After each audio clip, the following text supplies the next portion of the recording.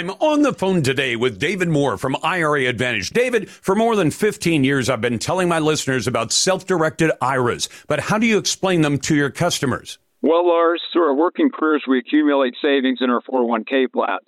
So rather than just rolling those funds over when you leave your job, you may want to think about setting up a truly self-directed IRA. With a self-directed IRA, your retirement portfolio can include real estate, precious metals, cryptocurrency, notes, loans, and even a new business startup. So with a self-directed IRA, you're not limited to equities like stocks and bonds? Exactly. There are so many more options that you can consider for your retirement portfolio. Would you like to learn more about self-directed IRAs? Then go to IRAadvantage.com, view the videos, and then let the self-directed IRA professionals at IRA Advantage set up a self-directed IRA for you. Your retirement, your way. Visit the professionals today at IRAadvantage.com. I'm Rod Hill, FM News. Quiet, please. Ladies and gentlemen, you ready for the big show? In exactly 15 seconds, we'll be on the air. Lars. This is the Lars Larson Show. Our beloved republic is in the hands of madmen. This is a dark day. Honestly provocative talk with Lars Larson. I may be a white boy, but I'm not stupid. Broadcasting across the Pacific Northwest and covering Oregon, Washington, and Idaho on the Radio Northwest Network. Lars. And now. Then we're going to kick the Biden crime family out of the White House. Here's your host. I almost lost my wife, my 67 Corvette, and my cat. Lars Larson.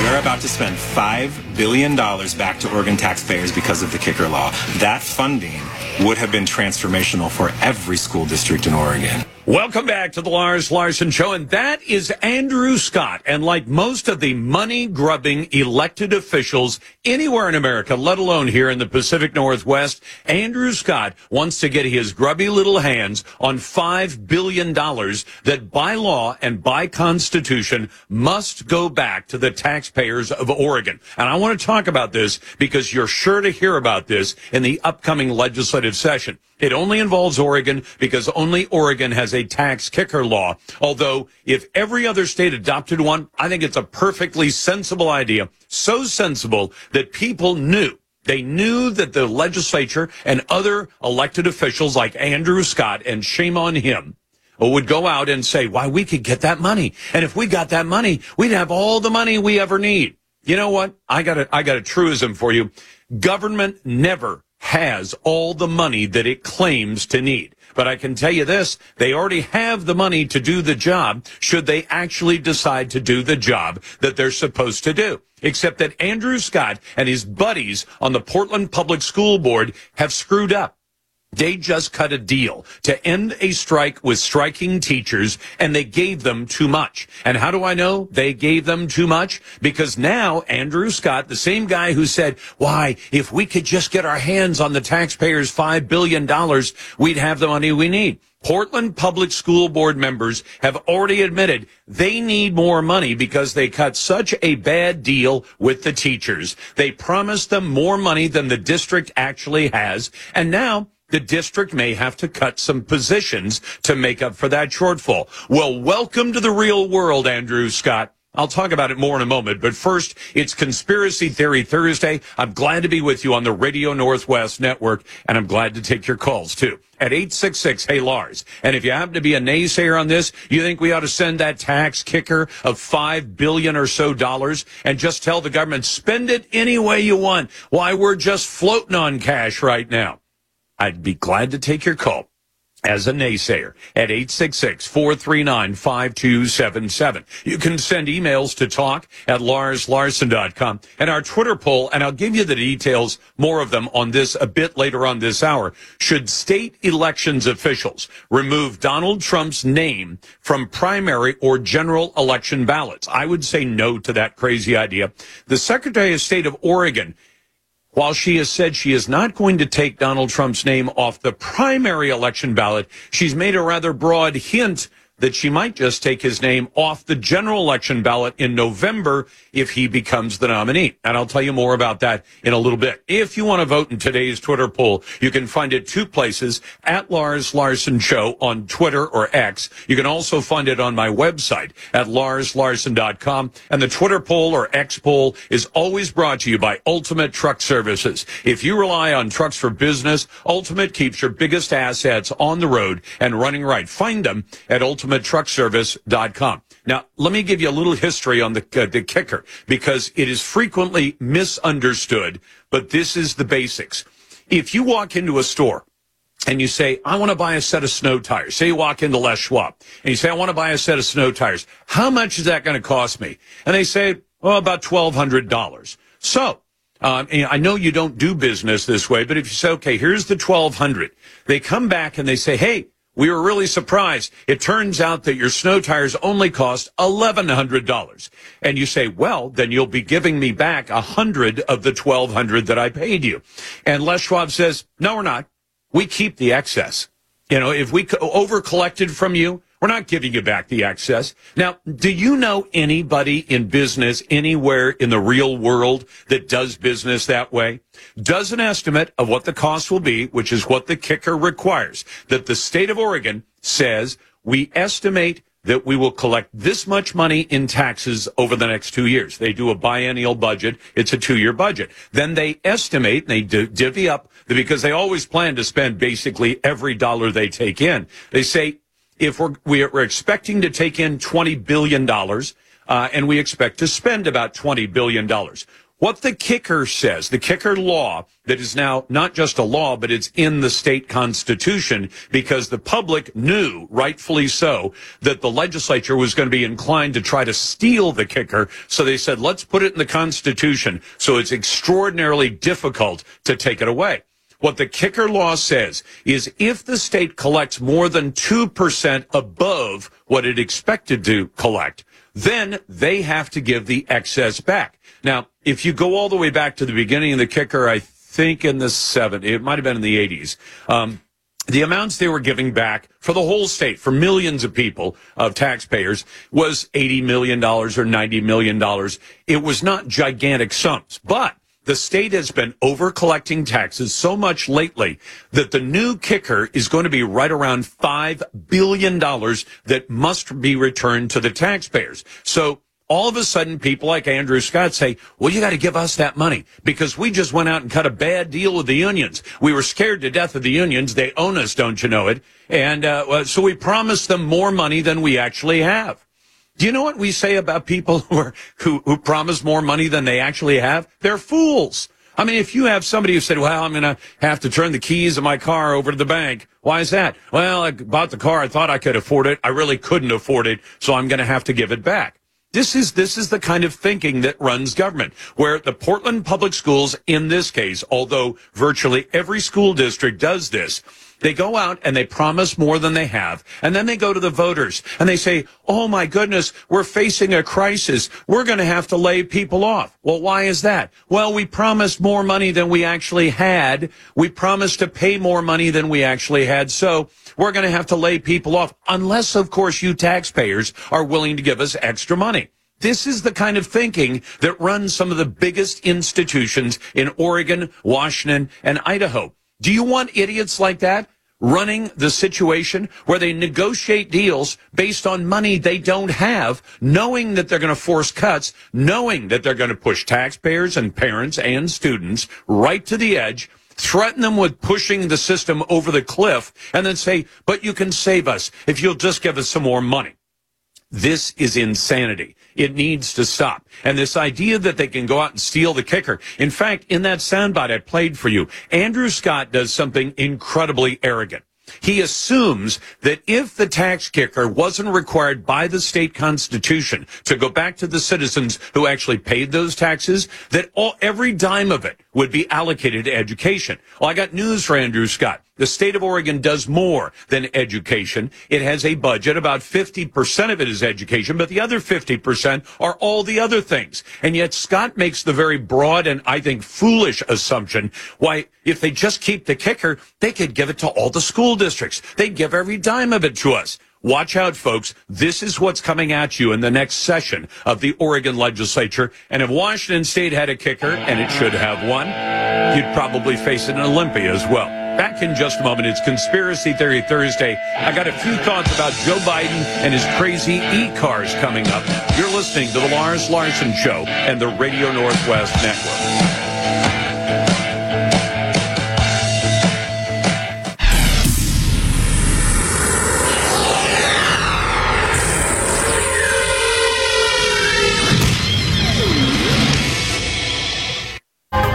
I'm on the phone today with David Moore from IRA Advantage. David, for more than 15 years, I've been telling my listeners about self-directed IRAs, but how do you explain them to your customers? Well, Lars, through our working careers, we accumulate savings in our 401k plans.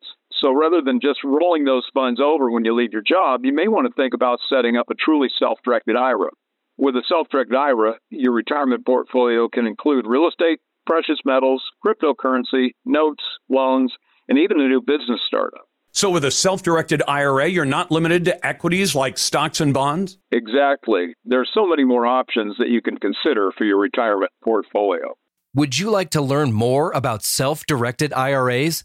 Then go to IRAadvantage.com, view the videos, and then let the self-directed IRA professionals at IRA Advantage set up a self-directed IRA for you. Your retirement, your way. Visit the professionals today at IRAadvantage.com. America's Navy.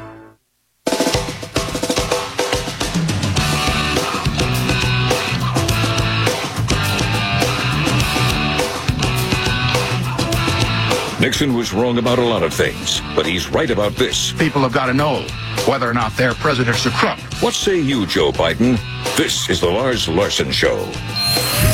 That makes a lot of sense, a lot of nonsense. Right, you're bloody well right. You know you got a right to say. This is the Northwest Nonsense. How much longer do we have to sit for this nonsense? That great moment every day where Lars brings you the cold, hard facts without any liberal wokeness from the Daily Dead, fish wrapper, or mainstream media bias. The wheels are coming off Joe Biden's plan to force electric vehicles on citizens in the United States who don't want to buy them. That's the bad news for a guy facing election 11 months from now, with the polls predicting that he's going to lose in a landslide. Joe Biden pushed the Congress to shovel out more than $7 billion to build electric car chargers across America. 2 years later, 2 years after the money was approved, not a single car charger has been built. Then consider the revolt that's underway right now in America's automobile industry. The companies admit they lose tens of thousands of dollars on every single e-car they make. That's a problem. So the battery buggies have been piling up on car lots and in automobile showrooms. Now, 3,000 dealers this week have signed a letter to Joe Biden demanding that he back off on his bogus battery car plans. Ford Motor demanded that dealers go all in and commit hundreds of millions of dollars to buy e-cars on their lots that the public doesn't want to buy. 400 of those dealers just yesterday told Ford they're dropping out of the plan because their customers aren't buying it. That's always a good reason for a business to drop a plan. You have to wonder what Joe's buddies in Beijing, you know, the ones that pumped tens of millions into the Biden crime family over the last few years, what are they going to do when the president has to back down on his plans to turn our energy and transportation future over to his Chinese masters? Our question of the day is posed by Jim from Powell Butte, listening on the Radio Northwest Network. Lars, about the debate tonight, Gavin Newsom and Ron DeSantis, somebody needs to explain to me how in the world it's a good idea to debate somebody who's not running for any office of any kind when you're running for president. This has to be the dumbest thing DeSantis can do. What a total waste of time. It's a no-win situation for him. Jim, I can't disagree with you. And now today's Daily Grill. Insane. Are you completely insane? Ridiculous. They get more and more ridiculous. Flat out dumb. You're even dumber than I thought. Who deserves today's Lars Grill of the Day? Maybe they're just really, really stupid. Find out right now. Well, today's Daily Grill, I'm going to award at the suggestion of the Taxpayers Association, who points out, does anybody think it's a great idea to increase gasoline taxes by 5% on January 1? Because that's what's happening. 1 month from now, Oregon gas taxes, which already went up in 2018, 2020, 2022, and now 2024, are going up 5%.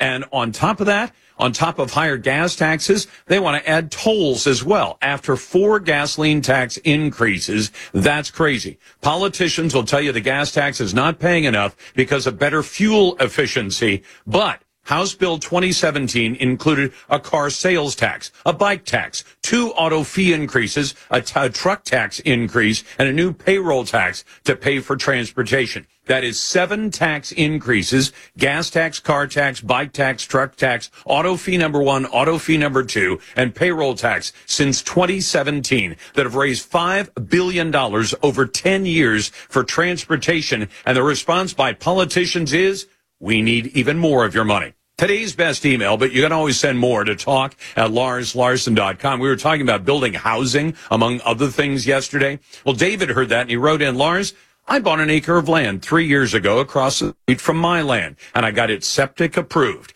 A year ago, I was notified I had 30 days to file a building permit, or the land would not be buildable because it was part of a contiguous tract. My friend could build on it, but not me, because I own across the street. Let's start by stopping this kind of nonsense, and we'll get more houses built. I think David's absolutely right. Glad to get your calls at 866-HEY-LARS. That's 866-439-5277. Send your emails to talk@LarsLarson.com and vote in our Twitter poll. John, welcome to the program. Thanks for listening on the Radio Northwest Network. What's on your mind today? Good afternoon, Lars. Since it's Conspiracy Theory Thursday, I would like to reference Thomas Massey of Kentucky, Representative Thomas Massey's recent amendment to try to get rid of the kill switch part of the car to kill switch all of our vehicles. That was part of the 2021 Build Back Better. And I want to call out the 18 horrible northeastern, terrible Rhino, Pennsylvania, New York, Ohio Republicans that all voted against Representative Massey's amendment to stop a Orwellian New World Order takeover, 1984, the capture of every one of our vehicles starting in 2025. Okay, I got to tell you something, John. I think you're off base. I hate to let facts get in the way of a good story. I've heard the kill switch story before. We've talked about it before. I can tell you where it came from, and I can tell you how it got misinterpreted. And this isn't a small, nuanced interpretation. The rule that Joe Biden pushed through in the infrastructure bill is a stupid rule. And here's what but it's not a kill switch for cars, that say the police could, or the government could say, we're going to turn a switch and all these cars won't start. The vehicle does it itself. Well, John, the vehicle does it if it decides you're impaired. Now, I think what they did in the infrastructure bill, just so we understand what they did, the infrastructure bill told the National Highway Traffic Safety Administration to write up the rules that would, at some point in the future, require a passive switch to turn off cars. Now, I've talked about it on the air before. I think it's a stupid idea. I could imagine 1,000 different ways for it to go wrong, and it shouldn't happen. But they haven't actually created the rules yet, nor have they created the technology yet. And what it would call for is for cars to passively monitor the driver. In other words, you're not blowing into a breathalyzer, you're not punching in a code, and then the car would, or the brain, the CPU in the car would decide if you're impaired, and then it would refuse to start the car. Like I said, it's a dumb idea. I think it's completely technologically wrong. And for your car to say, gee, Lars, you seem impaired, I'm just not going to operate, really seems stupid. But when people have extended that to say, oh, that means the police could remotely turn your car off, or a government agency could remotely turn your car off, it is not that. We do understand that, right? Not yet. Not yet. Soon, though, right? Well, and the day they decide to try to do that, I hope Americans absolutely revolt and say, we're not going to do it, or we'll take the switch out of our cars. There will be a cottage industry of mechanics taking those things out. But, John, one of the things that damages conservative arguments the most is when we take something and we suggest that it means something that it doesn't mean. And I've had too many people call me up and write to me and say they've got a remote kill switch for your car. And I say, no, they don't. They say, well, they could someday. Well, a lot of things could happen. I'm using the same someday. terminology that Representative Massey used in his amendment. I am? No, I am. He called it a kill switch in his amendment. I understand, because he got people's attention. Just make sure you don't overstate it. And do I think it's stupid to have NHTSA do that? Absolutely. Do I think I want my car to decide whether or not I'm capable of driving my car? No, I don't. If they want to do better drunk driving or intoxicated driving enforcement, I'm all for that. My mom got killed by a drunk driver. I don't like the idea of drunk drivers. I don't drive drunk myself. But having your car or a chip of silicon decide whether or not you're capable of driving your car, that's absolute lunacy. Coming up, we're going to talk about Oregon's failing paid leave program. And you got the Larson Show. The Lars Larson Show.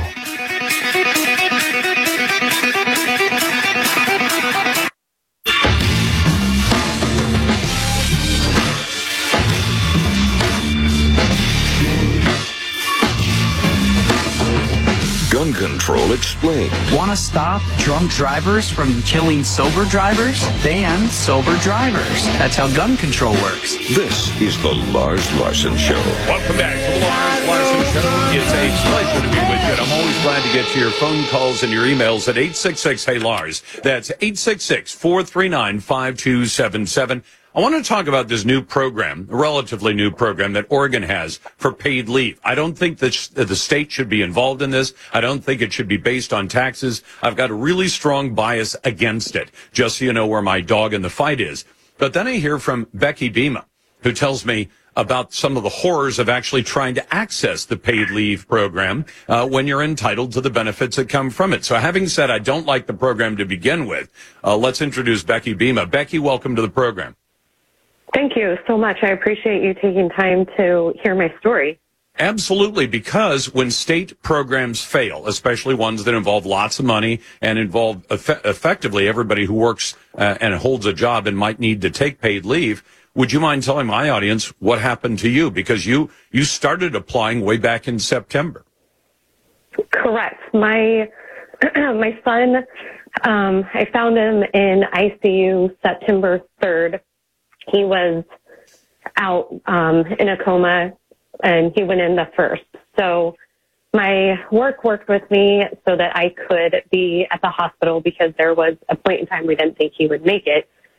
And then going through this process, because my employer has less than 25 employees, I don't qualify for FMLA, nor do I qualify for the Oregon Family Leave Act. So going through that process and trying to figure out what I was going to do upon his release when and if that happened, I remembered that this Oregon paid leave was an option, and the only thing that once I was approved that would save my job but also help pay for me to be at home to be his caregiver, which that alone is a stress. And then now we have these issues with Oregon paid leave that's just causing me so much pain and hurt, and it's just not helpful. Well, let me skip to the most important part, Becky. How's your son? He's at home now. We have multiple appointments, was close to losing his legs, lifetime dialysis, but miraculously, by the grace of God, he is here and doing better. So that is a blessing, and I'm very thankful for the doctors at St. Vincent's, but yeah, he's home. And so that part is fine. Now let's go to the more difficult part. You start applying September the 28th, and you would think, well, it's a program set up for paid leave. And many times this isn't for vacation. This is for paid leave for a reason like yours.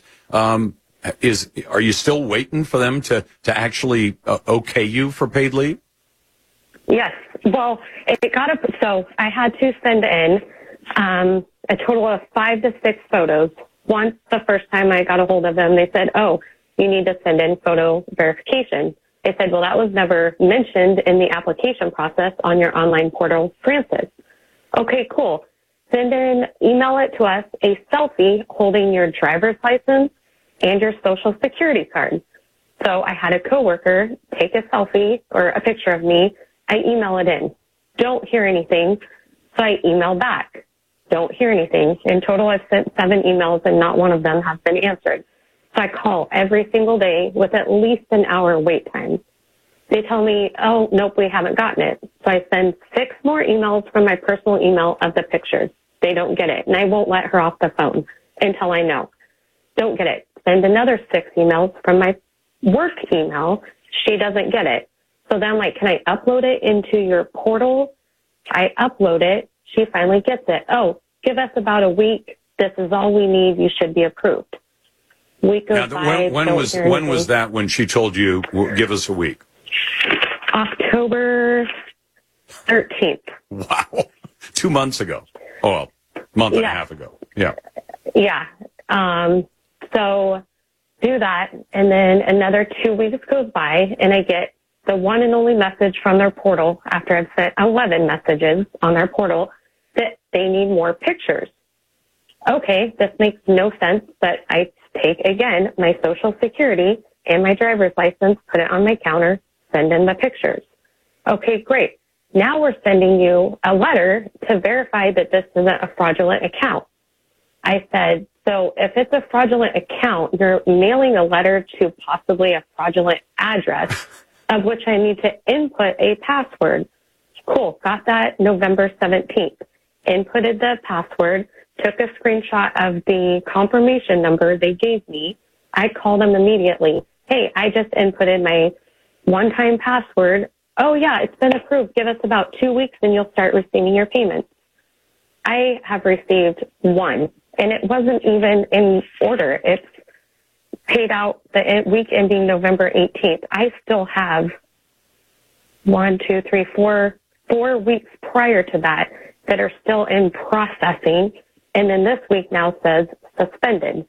So call yesterday. Oh, we're sending you another letter of verification. You have to input another password.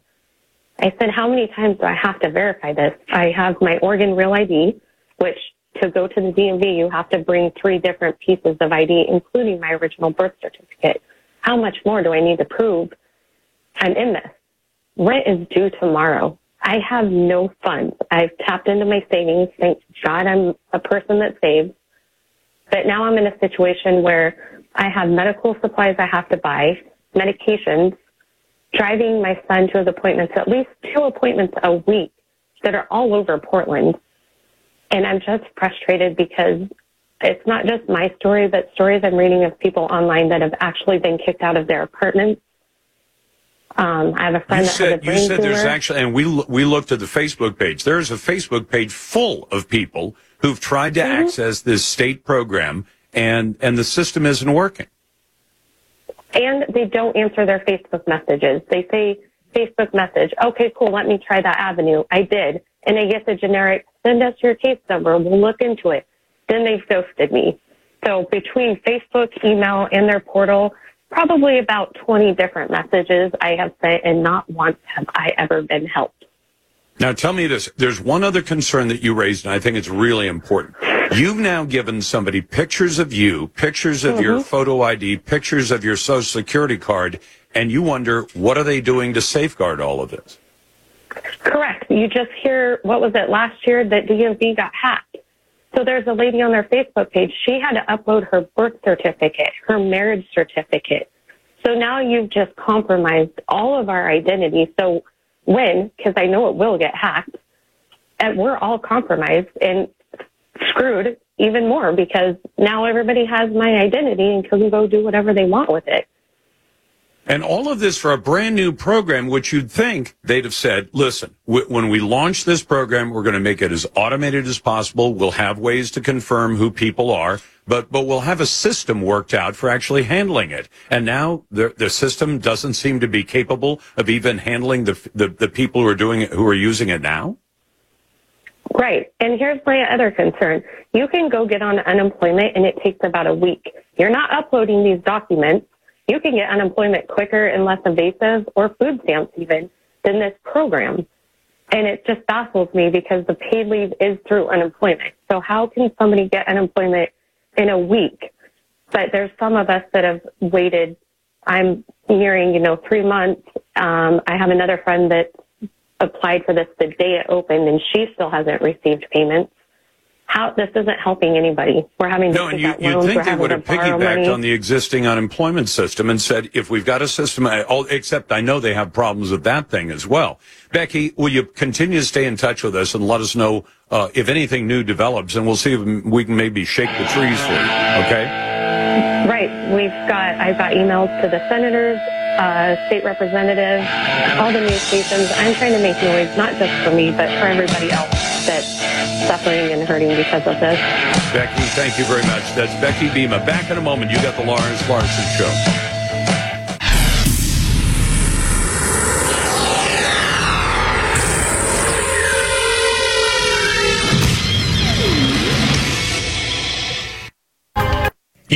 With me on the phone today is David Moore with Equity Advantage. David, for more than 15 years, I've been telling my listeners about 1031 exchanges, but how do you explain it to customers? Well, Lars, 1031 exchanges are over 100 years old at this point. They allow people to exchange out of one property into another, keeping their equity intact. For example, let's say you own an apartment building and you'd like a larger one. You can sell the property, pay the tax, or you can do an exchange, deferring all capital gains tax.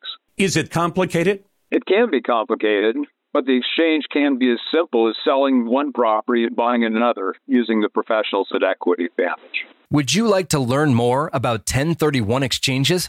Then go to 1031exchange.com.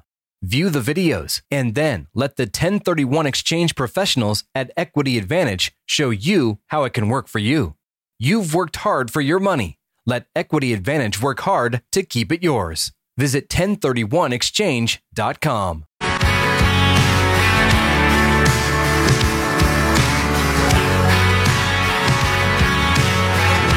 know y'all think it takes balls to be singing what I'm singing, but I'm just saying what you're thinking.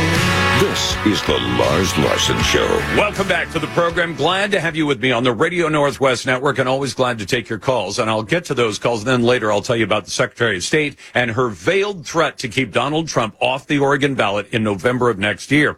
Today's Twitter poll question has to do with that. Should state elections officials remove Donald Trump from the primary and or general election ballots? We've already got the answer for the primary in Oregon, but there's a broad hint about what might happen in the general. So I would say no. The elections officials should not take a legitimate candidate. And if there's Donald Trump is nothing if he is not a legitimate candidate for president. He's the odds-on favorite to win the Republican nomination and the odds-on favorite at this point to beat Joe Biden like a rented mule. In any case, you can find the Twitter poll at Lars Larson Show, and brought to you by Ultimate Truck Services. If you rely on trucks for business, Ultimate keeps your biggest assets on the road and running right. Find them at ultimatetruckservice.com. Let's go to John, first of all. Hey, John, welcome to Conspiracy Theory Thursday. What's on your mind? Hey, I had a question. It's open enrollment, and we just applied for our health care. Apparently, I have to put down how much I will make in order to get a certain premium. And then if I end up making too much money, I have to pay it back. Yeah, you'd have to pay the higher premium. It all has to do with Obamacare. God bless Barack Hussein Obama, you know, the great constitutional scholar from Chicago, who's now worth about $100 million. The guy who decided that Obamacare was the way to go. The reason health insurance companies ask for your income is because depending on how much you make, you get either no tax credit or some tax credit or a whopping big tax credit to help you pay the premiums. And it's all dependent on how much money you make. But you're right. If you're a self-employed, as I'm guessing you might be, and you say, well, last year I made this much, next year I expect to make about the same amount, and then you make a lot more because you got some extra work, then they're going to screw you up some. Exactly. How is that? I mean, I would think it'd be based on my health. It's not. Well, except that when they create a system, and understand, John, I don't like Obamacare. I don't think that kind of subsidy is a healthy thing to do. And it's a stupid system. I mean, ultimately, Obamacare is about as dumb as a box of rocks because Obamacare says, well, which plan do you want? Most people will choose the most thrifty plan, the most, economically affordable plan. And then they'll say, oh, so you're going to pay $6,000 a year for health insurance, but you have a $6,000 or $8,000, deductible. And you say, well, hold on a second, $6,000. So I have to spend $6,000 on health care before I get a dime of benefit? It would be like buying car insurance and having the insurance company say, by the way, John, this is great car insurance. If you destroy your car, we'll buy you a new car. But if otherwise, we don't cover anything up to $5,000.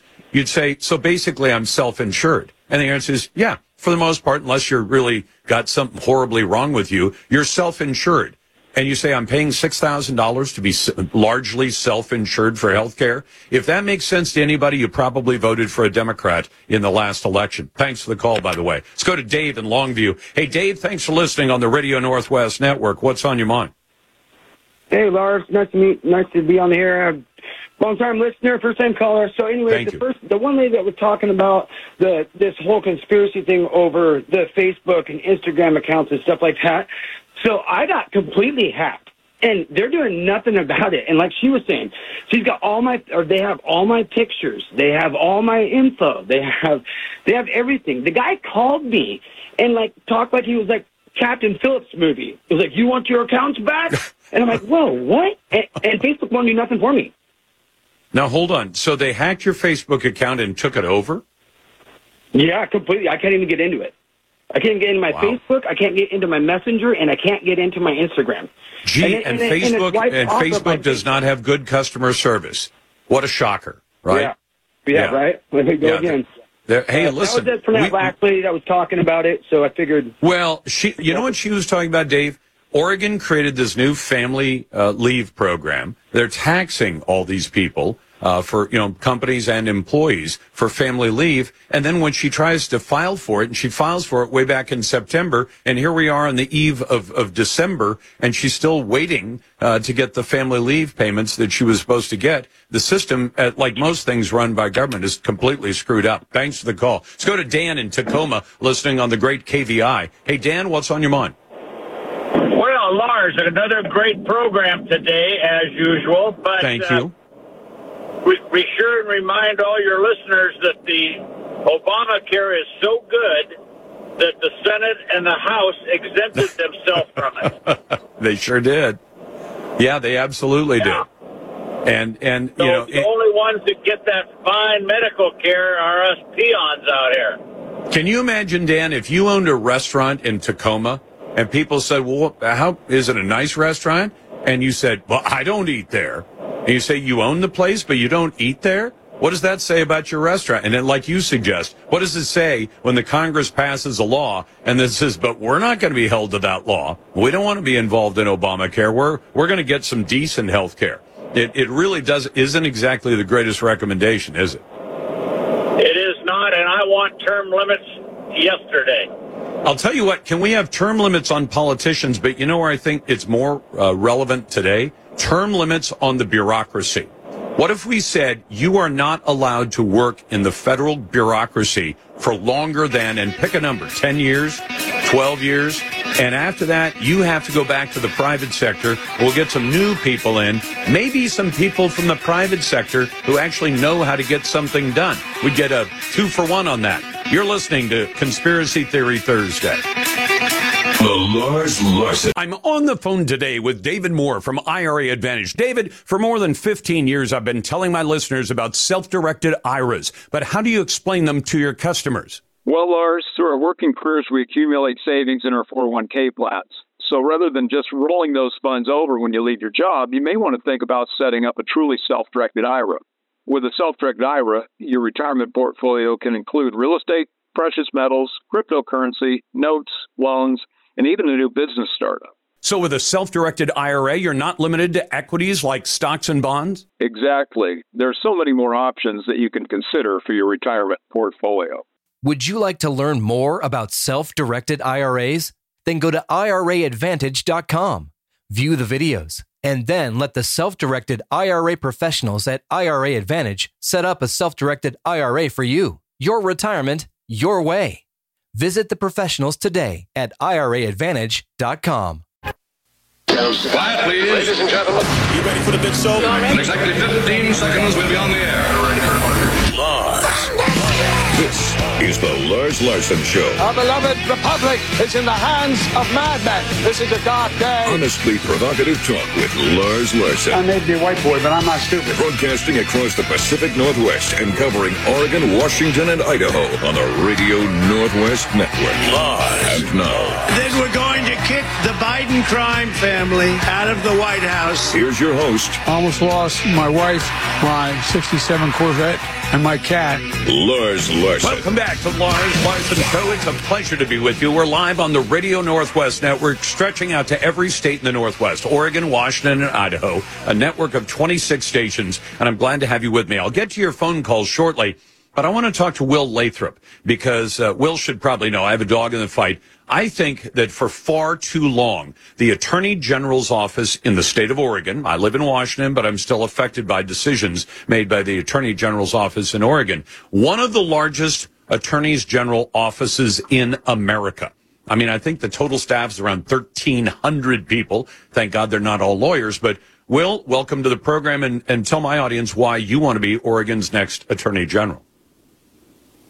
Hey, thank you so much for having me. So my background is I'm from Eastern Oregon, and I came to Willamette Valley to practice law. I was a child sex abuse prosecutor for a number of years here in Oregon, then went and did that kind of work in Washington, D.C., and in Washington, D.C., I was asked to lead teams in Africa to rescue child slaves and prosecute slave traders and masters, both in Africa and in the Middle East.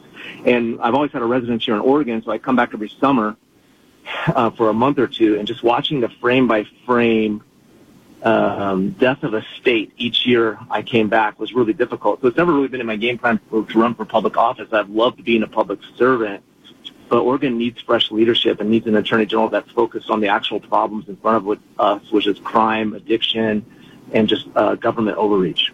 Okay, and from my point of view, the Attorney General's office is currently run by Ellen Rosenblum, who is one of the most partisan political hacks I've ever run into. Now, you may not want to go there, but tell me, how would the Attorney General's office run differently under Will Lathrop if you become AG? Now, so much of Ellen's focus has been directly on political issues, and it's more of a quasi-judicial position that should be nonpartisan in nature. And so you can count on me as someone who, you're right to say it's a huge budget and a huge staff, and you can count on me as somebody who's going to reroute those resources to the burning fires, which are crime, addiction, homelessness, and a runaway bureaucracy in the state of Oregon. And that'll be my focus, not on political issues or national issues or things that the state attorney general shouldn't really be involved in. I'd like you to comment on this, Will. Oregon has its share of scandal. And the scandal at the early part of this year ended up with the ouster of a corrupt Secretary of State, Shemia Fagan, who was effectively pushed out of office and replaced by somebody else, who we've talked about as well. But she, you have this scandal. You have politicians taking stacks of cash in brown paper bags. You have a member of Congress who appears to have been bribed as Bureau of Labor and Industries commissioner, but is now a member of the U.S. Congress. All of them Democrats. And a governor who got elected on illegally obtained money, $500,000 in illegal money, which they had to pay back. But the current attorney general seems to have no interest in going after that stuff at all. And it's hard not to see the political tinge to that. It's madness. Absolute power corrupts absolutely. And Oregon's been a single party state for a while right now, and you're seeing the fruits of that. I lived in Africa. I know the downstream effects of corruption, and it's just completely debilitates the entire social infrastructure of a country. People don't trust the government.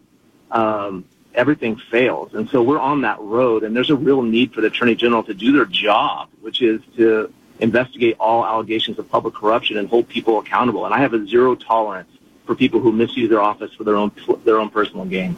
If people want to help you out in your campaign, where can they find your website, social media, and that sort of thing? Yeah, thanks, Lars. So my website is willlathrop.com. So it's just my name, Will, WILLLATHROP.com. Let me go back to the comment you made about single party rule, and I appreciate the comparison to Africa because Africa is notoriously corrupt as well. But is there any good legal reason why the Attorney General could ignore apparent corruption in office like what we've seen just in the last 10 months? No. I mean, the short answer is no. It's unconscionable. In fact, the FBI has been investigating Shemia Fagan, and it seems like the Attorney General's office has been slow to produce subpoenaed records, and is almost frustrating that investigation. It is just a problem of collusion at the top, and that collusion has led to impunity, and that impunity is really damaging people's respect and trust in the government. What else would you do with the Attorney General's office? Because I know it's not the kind of office that necessarily generates the greatest number of headlines in any given state. Yeah, we have a fentanyl crisis right now, and fentanyl's not made in the U.S., but it's coming to Oregon in droves because we've essentially become a drug depot state because of our ballot measure 110. And the Attorney General has an important role in investigating organized crime across the state. It sort of runs a hub or a central figure that connects counties and cities with the federal government and other state agencies to build a strategy and push resources where they're needed to take on organized crime. And that's what drug trafficking is organized crime. And people are making millions of dollars off of crushing families and crushing communities right now. And our Attorney General has failed in her response to that. Failed. It's funny like that you mentioned that. Turned off. Yeah, you mentioned that because within the last 2 years, we talked to a sheriff from Southern Oregon who found a victim of human trafficking, a slave. And the slave had been effectively worked to death. He was near to death. They drop his body off. He dies. He died anyway, even though they got him to a hospital. And the sheriff began investigating. He said he found a gigantic marijuana plantation being run by one of the cartels with more than 100 human slaves there. And I thought, well, okay, this is a big enough deal that you'd think you'll see some kind of major actions from the Department of Justice in the state of Oregon if you've got actual slavery being practiced in a state and human trafficking of people to create illegal narcotics. And it's like it's crickets instead. Yeah, human trafficking has exploded in the state of Oregon, and drug trafficking is one of those crimes. It's like a pillar crime. When you have drug trafficking, you have human trafficking, you have organized retail theft, violence, vandalism, theft of all kinds that come with addiction. And in order to deal with all of those things, you have to pull out that central pillar, which is drug trafficking. So you can count on me as someone that goes after that. I prosecuted human trafficking before I left to go to D.C. and before I went to Africa, and I've come back to a completely different state. It is so much worse. The sex trafficking, the narco trafficking, it's almost unimaginable what the state looks like 8 years later. I can't believe the failure of leadership that I've come back to. Well, I hope that you can get the votes. I mean, Oregon's a tough state, especially because I don't think the election system is necessarily legitimate, and I don't think it's necessarily if the ballots are being counted legally and lawfully, and if there was ever any well, there's another area. Last 30 seconds. What would you do about concerns we have about whether or not Oregon's elections are run legitimately? And is that in your lane, even though it's also in the Secretary of State's lane? If I were a Democrat, I would want people talking about how the elections are rigged and how it doesn't really matter on the right side, because then nobody will vote. I think it's really important right now for people to focus on what we can do, and what we can do is we can get out and vote, and we can monitor, and we can really push to use every legal means necessary to get a strong voter turnout in 2024. The Secretary of State controls voting, but if the Secretary of State does something illegal, you can count on me as an Attorney General to show up and prosecute for us. I appreciate that. That's Will Lathrop. You can find him at Will, Lathrop.com. He's running for Attorney General in Oregon, and you're listening to The Lars Larson Show.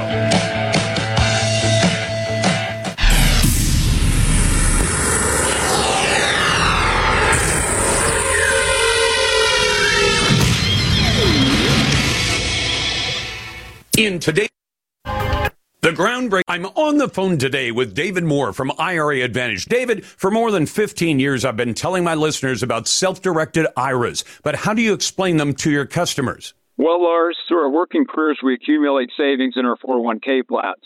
So rather than just rolling those funds over when you leave your job, you may want to think about setting up a truly self-directed IRA. With a self-directed IRA, your retirement portfolio can include real estate, precious metals, cryptocurrency, notes, loans, and even a new business startup. So with a self-directed IRA, you're not limited to equities like stocks and bonds? Exactly. There are so many more options that you can consider for your retirement portfolio.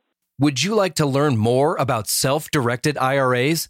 Then go to IRAadvantage.com, view the videos, and then let the self-directed IRA professionals at IRA Advantage set up a self-directed IRA for you. Your retirement, your way. Visit the professionals today at IRAadvantage.com.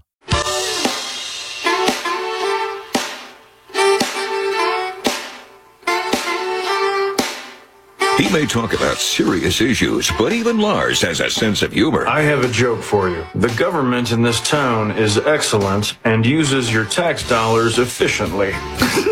This is the Lars Larson Show. Welcome back to the program. Glad to have you with me. And if you want to jump into the best conversation in talk journalism, I want to talk a little bit about healthcare, because I read something today, and it was written by a doctor, and he's actually an MD, so he's in family medicine, and he's pointed out that there are a number of ways that the healthcare institutions, hospitals, doctors, and the rest are gaming the system in a way that drives costs up. At the same time that politicians are telling us, and they're right, that one of the biggest challenges America has right now is a gigantic increase in the cost of healthcare. But let me get to that in a moment. First, if you want to join the best conversation in talk journalism, it's right here every day at 866-HEY-LARS. That's 866-439-5277. If you happen to be a naysayer and you disagree with me, we're going to put you right to the head of the line at 866-439-5277. You can send your emails to talk@LarsLarson.com and vote in our Twitter poll. We put up a brand new question written from the news of the day every day at Lars Larson Show on X or Twitter, and also on our website at LarsLarson.com. So this doctor is Dr. Josh Umber. He's an MD in Wichita, Kansas. And he's actually pointed out something that I wasn't aware of, and I follow healthcare issues about as closely as I think I can. He wrote at Real Clear Healthcare, but he says, we've got a problem. He says, the United States is facing a healthcare affordability crisis with inflation, get this, likely to drive costs up by 6.5% next year. Now, if you thought they weren't high enough already, another 6.5% just next year. And he says, while Americans worry about the rising cost of medical care, many of the underlying causes of high prices are overlooked. Bad government policies, especially Medicare reimbursement policies, are fostering an environment of consolidation, leading to higher prices that hurt everybody. So in other words, who's to blame for some of the healthcare increases? You can blame the doctors, you can blame the hospitals, but in this case, Dr. Umber is pointing out that it's government that is driving the cost higher. Now, Medicare, I'm not on Medicare, so I don't have a dog in the fight, but Medicare accounts for about 25% of all the healthcare expenditures in the entire country. And they cover a population that, because older Americans have Medicare, typically they use the system a lot. Individuals over 65 are only 17% of the population. They are 35% of all healthcare spending. So they're basically punching above their weight by about 100% and then some. So he says the structure of Medicare requires the government dictate the prices it will pay, as well as the out-of-pocket co-pays that patients have to pay. Now, to do that, he says Medicare ought to focus on patient care and reimburse doctors and medical practices the same amount. You say, well, don't they pay the same amount? And the answer is no. And this is the part I didn't know about, because I don't go that far down the rabbit hole. He says Medicare bases reimbursement on the type of provider. So in other words, if you go to a doctor's office and you get a certain kind of medical care that's provided for you, and then you go to a hospital and you get the very same kind of medical care provided at a hospital, when the patient gets medical services from a facility owned by a hospital, Medicare reimburses at a higher rate than if the service was provided at private practice. So in other words, the system is biased against standalone doctors or doctors in private practice. It is biased in favor of these major institutions.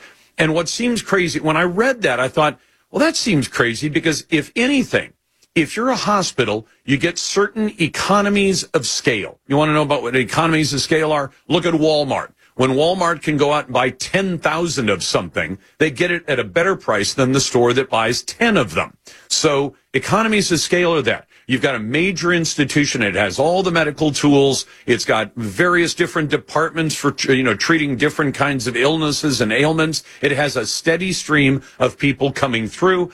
A standalone doctor's office is not that. It doesn't have the major institution. It doesn't have all the medical tools available to it. It doesn't have the economies of scale where you're treating maybe thousands of patients in a day, where the average doctor may treat a few dozen patients in a day. So you'd almost think that the hospitals would get lower reimbursement, but I suspect that the hospitals have better lobbyists on Capitol Hill. So what he points out, he says it creates an unintended incentive. Actually, I'd call it a moral hazard. If a hospital goes out and buys a private medical practice, then that private doctor's office will be considered part of its outpatient department. So in other words, the minute the hospital buys the doctor's office, the amount of money that the provider gets for a given service goes up simply because it became part of the hospital. And the Medicare reimbursement rates are higher for hospitals.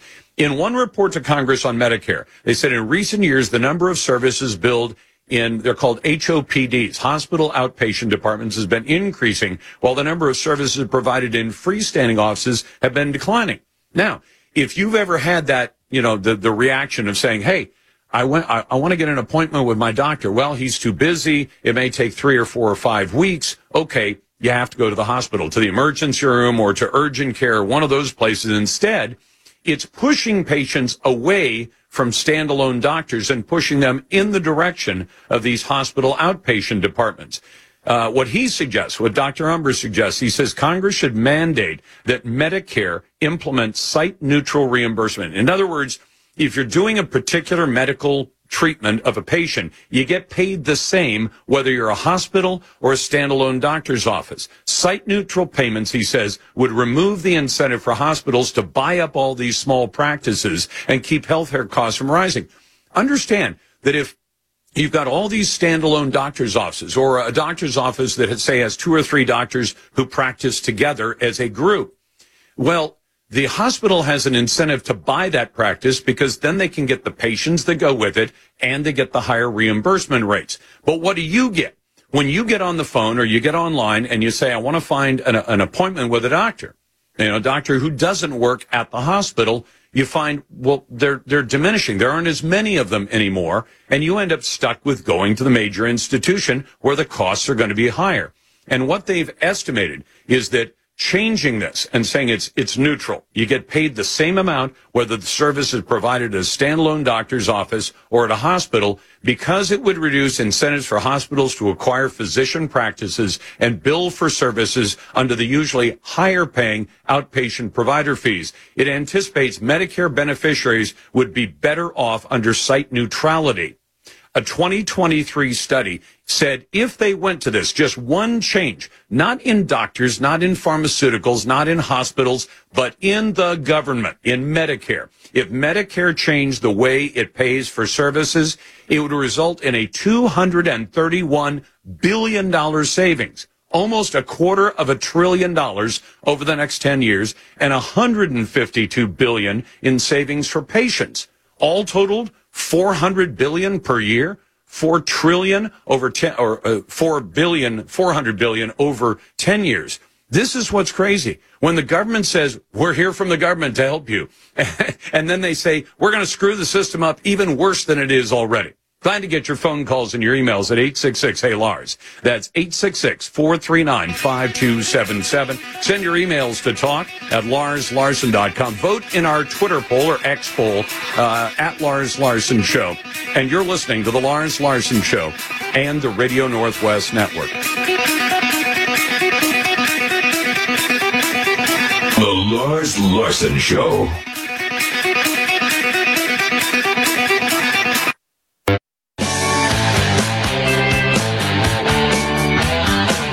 Wonder what a vegan actually is? They say cows are bad for the environment because all they do is eat plants and fart, just like vegans. This is the Lars Larson Show. Welcome back to the Lars Larson Show. It's been too long since I've talked to our friend KT McFarland, former Deputy National Security Advisor under President Trump, but someone who also worked under the now late Henry Kissinger, who passed away at the age of 100. We got the word of that last night. KT, welcome back to the program. I'm sorry for his passing, but I wanted to get your, it's not an honor, it's just I get to pick your brain on the smart stuff because you're the smart one. But But tell me this, KT McFarland, by the way, you see her on Fox, she's written a number of books. But I want to know your view of Kissinger. Should we view him as, let's see, Chris Hitchens thought he was a war criminal, and others have suggested he was the savior of the modern world and pulled America's bacon out of the fire in the 70s.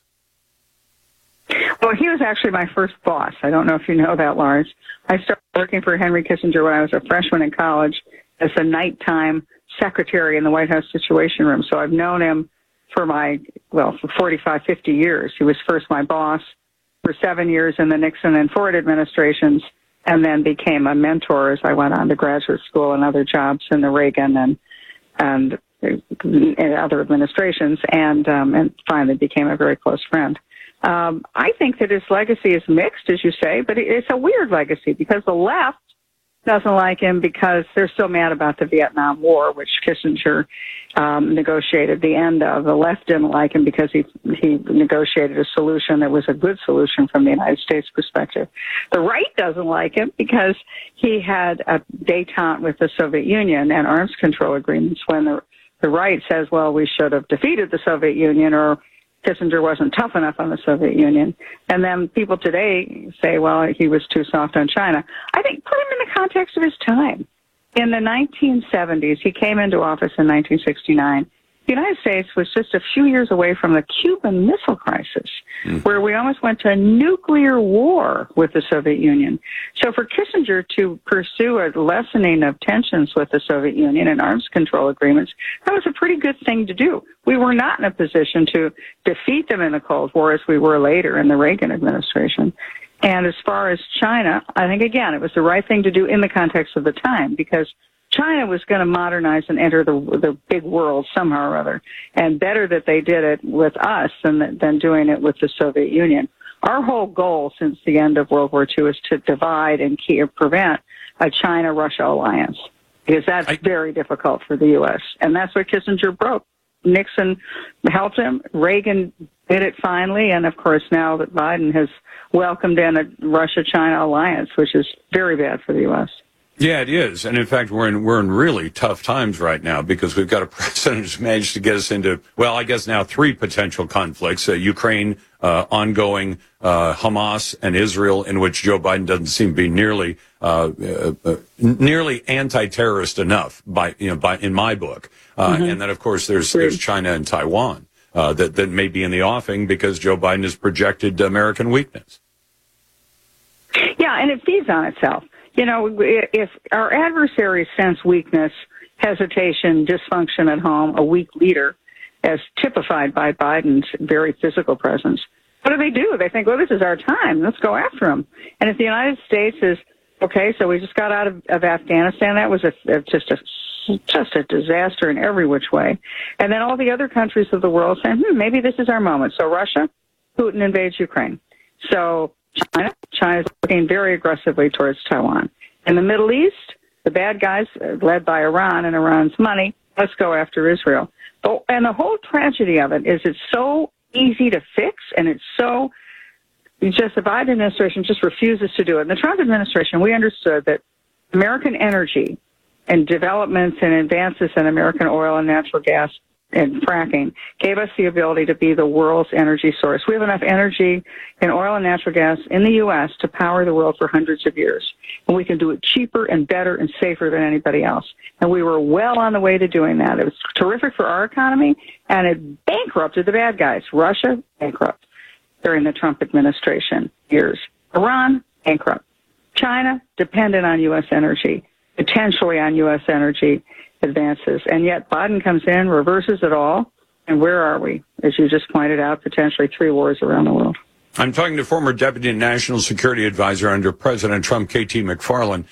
So, KT, back to Henry Kissinger, who's passing yesterday. I read about it. At 100, even people have written about seeing him in his last weeks or months. Said they knew he wouldn't be around for forever. Mm-hmm. Why did he play such a signature role in American foreign policy basically for 50 years? First, he did as National Security Advisor in the Nixon and Ford administration, and I do think that was a golden era of American diplomacy. Opening to China, Vietnam peace accords, Middle East peace, arms control agreements with the Soviet Union. But I think that what happened after that is even more significant in a lot of ways for the last 50 years, is that Kissinger, because after he left office, he didn't just fade away. After he left office, he continued to go around the world and talk to and work with foreign leaders. So he became the most important back channel of any leaders in the United States and the world. You know, if the President of the United States can't say everything he might want to say to the Prime Minister of Israel or to the President of China, but a Kissinger could say those things unofficially, and I think he played a very big role in assuring the Israelis that we were behind them and telling the Chinese leadership, well, do worry about that, don't worry about that. And then he was able to come back to the U.S., to the presidents of the U.S. and national security advisors, Republican and Democrat alike, and say, look, this is what you ought to watch out for, this is what the Chinese really need. So I think he's played a very important role in world diplomacy in the last 40 years, and one whose absence will be greatly missed, particularly as I think we enter a scary time with China. Is that why his advice was accepted by both Republicans and Democrats? Because you don't see a lot of major league political figures who are, you know, they're either on one side or the other side, but they don't talk to both sides for the most part. And you're absolutely right. And the thing about Kissinger is he would never endorse a candidate, Republican or Democrat. He'd never endorse in a primary election. But he always said, and something that he's told me and others that we should do, is always be open. Always be, anybody who wants your advice, give them your advice. It doesn't matter which party, because at the end of the day, it's America's foreign policy. And foreign policy should find an agreement in the United States leadership. We don't ever seem to, but we should and could. Well, since you were his friend, KT, I'm curious, what did he make of the Abraham Accords and about the potential that President Trump said to Americans, there's 4 more treaties we could get, but it'll be dependent on what Joe Biden does. And, of course, it sounds like Joe Biden just basically kicked that whole idea to the curb, that he didn't want them, even though Trump had been more successful than most presidents in getting things done in the Middle East. Okay, so Kissinger understood that in the Middle East, the key to peace and the key to prosperity was peace. So in the first Yom Kippur War in 1973, when the Arab countries all invaded Israel, and Kissinger was called by Golda Meir, who was the Prime Minister of Israel at the time, you know, how can you help us? Can you give us weapon supplies? Can you conduct some diplomacy? And Kissinger understood that there had to be a leader in the region, Arab leader, who was willing to find a way to peace, and that was Anwar Sadat. So Kissinger had shuttle diplomacy between Israel and Egypt, and in a given day he spent more than a month in the Middle East, where in the morning he would be in Israel, and in the afternoon he would be in Egypt, and then the next morning he would be in Syria. And he worked with all those leaders to find a ceasefire and a way to peace. That was their goal for peace and prosperity. The Abraham Accords, similarly, is the goal of the Arab countries now. Egypt already has peace with Israel. But the Gulf Arab countries, including Saudi Arabia, they realize that their only pathway to peace is prosperity, and that would be, again, peace with Israel. Yeah, absolutely right. That's KT McFarland, former Deputy National Security Advisor under President Trump. KT, thank you very much. We'll be back in a moment. I'll get to your phone calls and your emails at 866-HEY-LARS. You got the Lars Larson Show.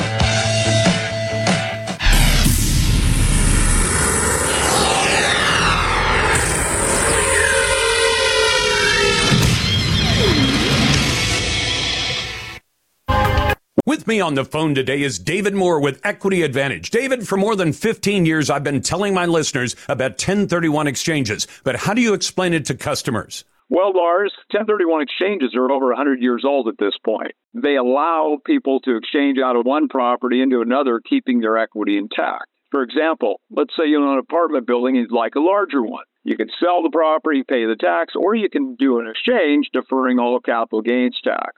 Is it complicated? It can be complicated, but the exchange can be as simple as selling one property and buying another using the professionals at Equity Advantage. Would you like to learn more about 1031 exchanges? Then go to 1031exchange.com. View the videos, and then let the 1031 exchange professionals at Equity Advantage show you how it can work for you. You've worked hard for your money. Let Equity Advantage work hard to keep it yours. Visit 1031exchange.com.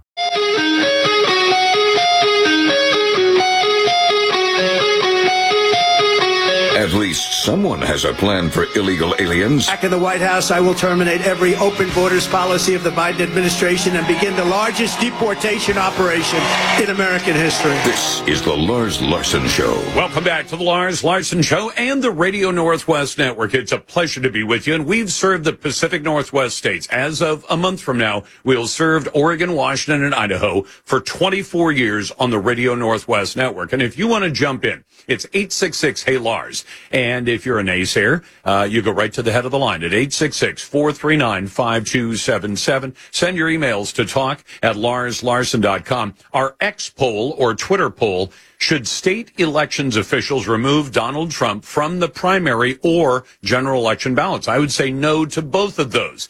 And yet that very thing has been proposed in a number of states. And for the most part, judges have said, no, we're not going to do that. We're not taking Trump off the ballot. And it shows you the level of desperation that the Democrats have. They have no candidate of their own unless you consider Joe Biden a worthy candidate for re-election, or unless you think Kamala Hamas, the vice president, is a good candidate for re-election, or unless you, I guess, are waiting for Gavin Newsom to come out of the wings and decide that he's going to do it. But let me tell you what the Secretary of State just did. This is the Secretary of State, Lavon Griffin-Valade, who replaced the corrupt Shemia Fagan. Shemia Fagan had to resign in the early part of this year because she was corrupt. She was taking $10,000 a month from LaModa. And the LaModa weed folks, the marijuana retailer, they were funding tens of thousands of dollars to multiple candidates, including the governor, Tina Kotek, including Shemia Fagan, including $60,000 that went to one of the newest Democrat members of Congress, and Val Hoyle. And she announces today she will follow the usual procedure and will not remove Donald Trump from the primary election ballot. But then she throws down what I saw as a very broad hint of what she plans to do, perhaps, in the latter part of next year as we head up to the election in November. Oregon law, she says, does not give me the authority to determine the qualifications of candidates in a presidential primary. I will follow our usual process. However, Secretary of State's office, in a press release today, said that decision only applies to Oregon's primary election, does not apply to the November general election. Now, that's where you catch the first hint. And then what she says is, I understand that people want to skip to the end of this story. That's a reference to the November election next year. But right now, we don't even know who the nominee will be. Well, unless you got your head buried in the sand, you understand it's going to be Donald Trump. Who's going to be there on the Democrat side? Who knows? I mean, I seriously doubt Joe Biden is going to be the nominee, but it could happen. I mean, I'd love it because Trump's going to mop the floor with Joe Biden. The current polls say he'll beat him by 9 or 10 percentage points. But then listen to what she says. When the general election comes, we'll follow the law and be completely transparent with our reasoning. Now, I don't think you can catch a broader hint that what she's saying is, I don't have the legal ability to remove Trump from the primary ballot, but boy, when it comes to November, something different is going to happen. And she says, we'll follow the law, well, duh, and be completely transparent with our reasoning. In other words, I would anticipate that the current Secretary of State is planning to pull Donald Trump off the general election ballot for November. She doesn't have to do it now, so she's not going to do it now. Will she do it later in 2024? Probably in September. They have to print the ballots by about then because the ballots go out 3 weeks before the November election. So she has to make the decision before they print the ballots. But watch her try to rip Trump's name off the ballot. I'm just telling you, be aware that's where she seems to be headed. Anyway, 866-HEY-LARS. That's 866-439-5277. This segment of the show is brought to you by NickShivers.com. Go to NickShivers.com for an instant offer to sell your home immediately. No showings, no hassles. You pick the closing date. NickShivers.com for details. Now, I want to tell you about something I've been planning to mention to you for the last couple of weeks, and that is, it now appears that one of the Democrats' newest taxes and most hated taxes in the state of Oregon is the cause of the demise of a big part of one of the region's most beloved industries, and that is the craft beer industry. I mean, Oregonians, whether you drink beer or not, are usually proud of the fact that you've got McMenamins and you've got all these breweries and you have thousands of people, literally thousands of people who are employed in making craft beer. Well, guess what's happened? Last year saw zero sales growth. This year is seeing about a 2% decline, and that's a problem. So consider, why is that happening? I think it's happening, and my friends at the Oregon the Taxpayers Association of Oregon, have said this as well. It's Oregon's corporate activities tax, which has only been in place since 2019, so it's been around for 4 years. And if you wonder what the cat tax is, I think a lot of Oregonians haven't realized it's out there. It is a sales tax. And here's what it says. On all of the corporate activities, the company is told it must pay the cat tax on its gross revenues. Now, I don't want to sound like a tax accountant or anything, but what that means is if you go out to start a brand new business, and let's say the first year in business, you bring in $1 million, but you have to spend $1.1 million on expenses that first or second or third year. That's true of many businesses. Guess what? The cat tax is going to apply to the $1 million you took in. And if you say, but we didn't make any money, we lost money the first year, the second year, the third year, doesn't matter, you have to pay it. So what's happened? Ecliptic Brewery has closed multiple locations, sold off their rare beer archive. 3 breweries closing in Eugene. Wave of breweries have shut their doors or plan to close. The Oregon Brewers Festival just closed for good because of declining customers and rising costs. In other words, the cat tax killed the beer industry. The Lars Larson. With me on the phone today is David Moore with Equity Advantage. David, for more than 15 years, I've been telling my listeners about 1031 exchanges, but how do you explain it to customers? Well, Lars, 1031 exchanges are over 100 years old at this point. They allow people to exchange out of one property into another, keeping their equity intact. For example, let's say you own an apartment building and you'd like a larger one. You can sell the property, pay the tax, or you can do an exchange, deferring all capital gains tax. Is it complicated? It can be complicated, but the exchange can be as simple as selling one property and buying another using the professionals at Equity Advantage. Would you like to learn more about 1031 exchanges? Then go to 1031exchange.com. View the videos, and then let the 1031 exchange professionals at Equity Advantage show you how it can work for you. You've worked hard for your money. Let Equity Advantage work hard to keep it yours. Visit 1031exchange.com. Ladies and gentlemen, you ready for the big show? In exactly 15 seconds, we'll be on the air. Lars.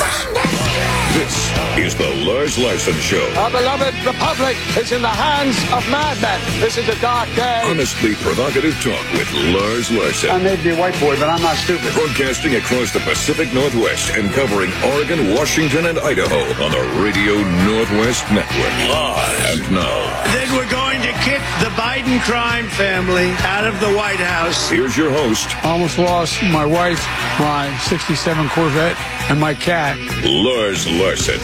Welcome back to the Radio Northwest Network. It's a pleasure to be with you on a Conspiracy Theory Thursday. Our Twitter poll today, and this one applies specifically to the state of Oregon before we talk about some Washington state concerns. Should state elections officials remove Donald Trump from the primary or general election ballots? I would answer that one no. There have been a number of liberals who are just desperate to get Trump off the ballot.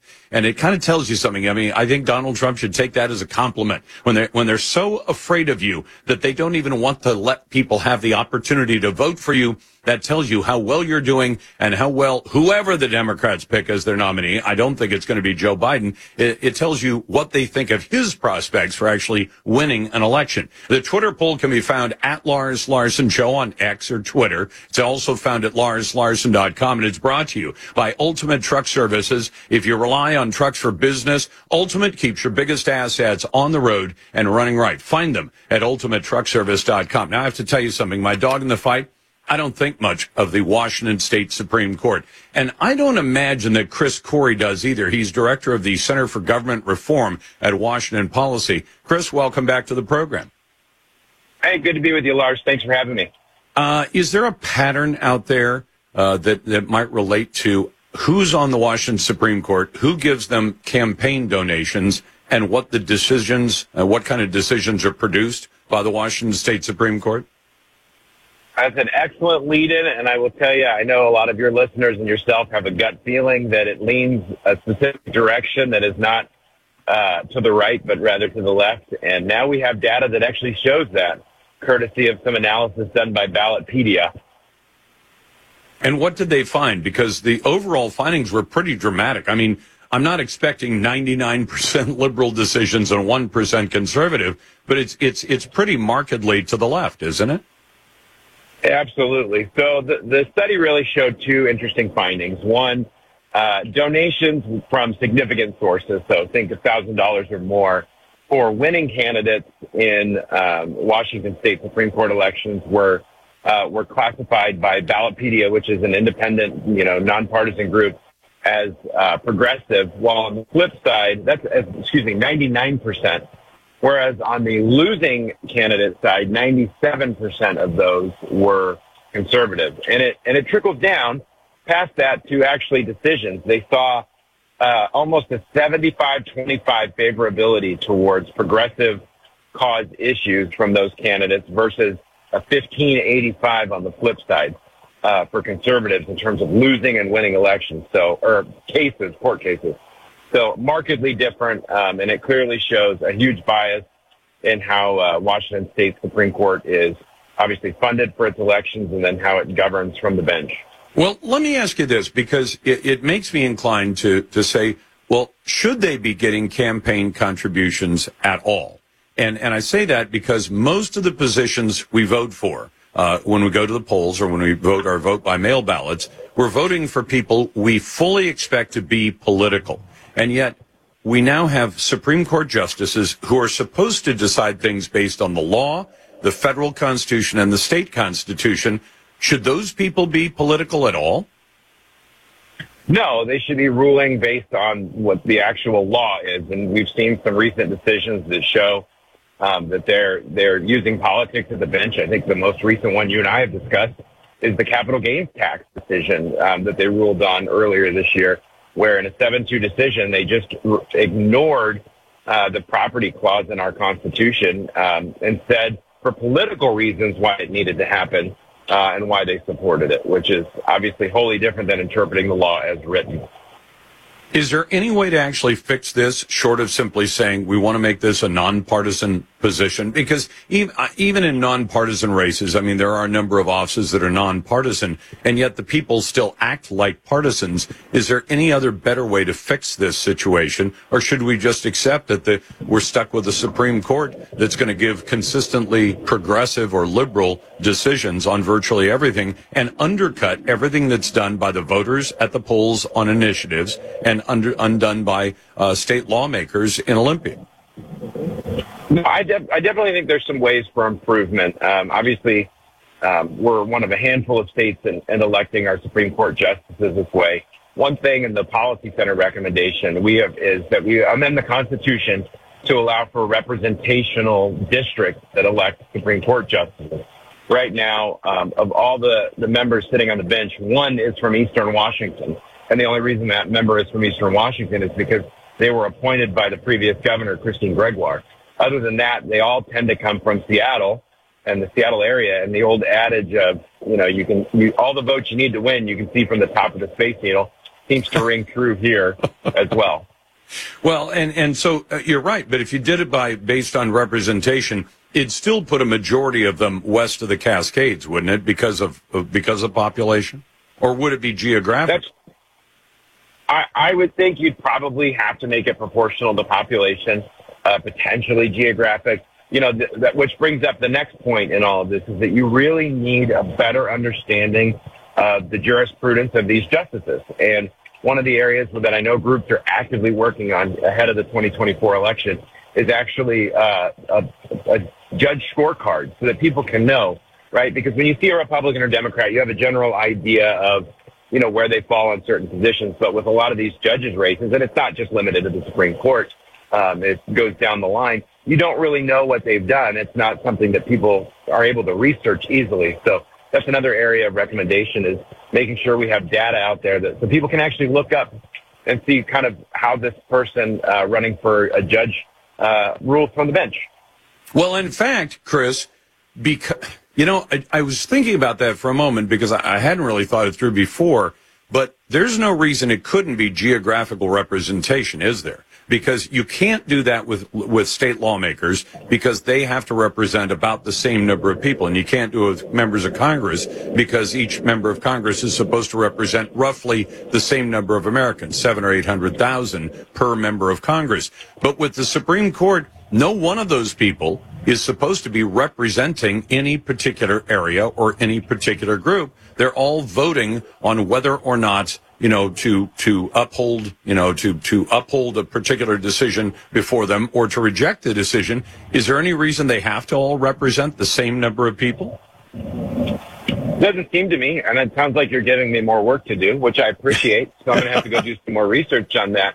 But I do think that it would make sense that you would want people from around the state that understand the various interests of the state, because when you're talking about complex issues, whether it's water rights, wolves, so on and so forth, you need to have judges that understand the issues at stake and that aren't just beholden to a certain mindset or a certain political area in the state.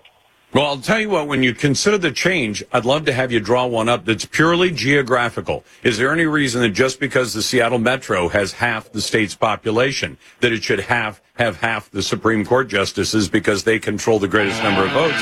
They're not there to represent. They're there to look at the law and the Constitution. That's Chris Corey, director of the Center for Government Reform at Washington Policy. Back in a moment, we'll talk about the Democrats who steadfastly deny that Joe Biden has done anything untoward at all.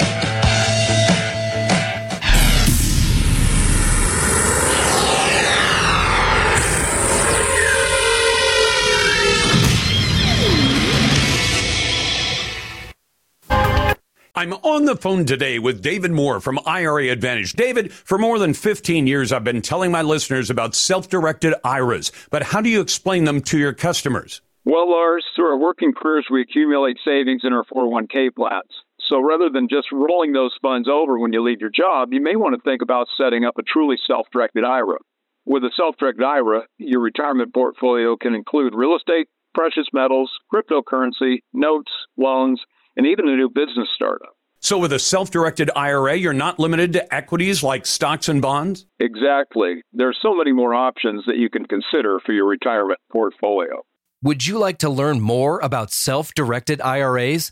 Then go to IRAadvantage.com, view the videos, and then let the self-directed IRA professionals at IRA Advantage set up a self-directed IRA for you. Your retirement, your way.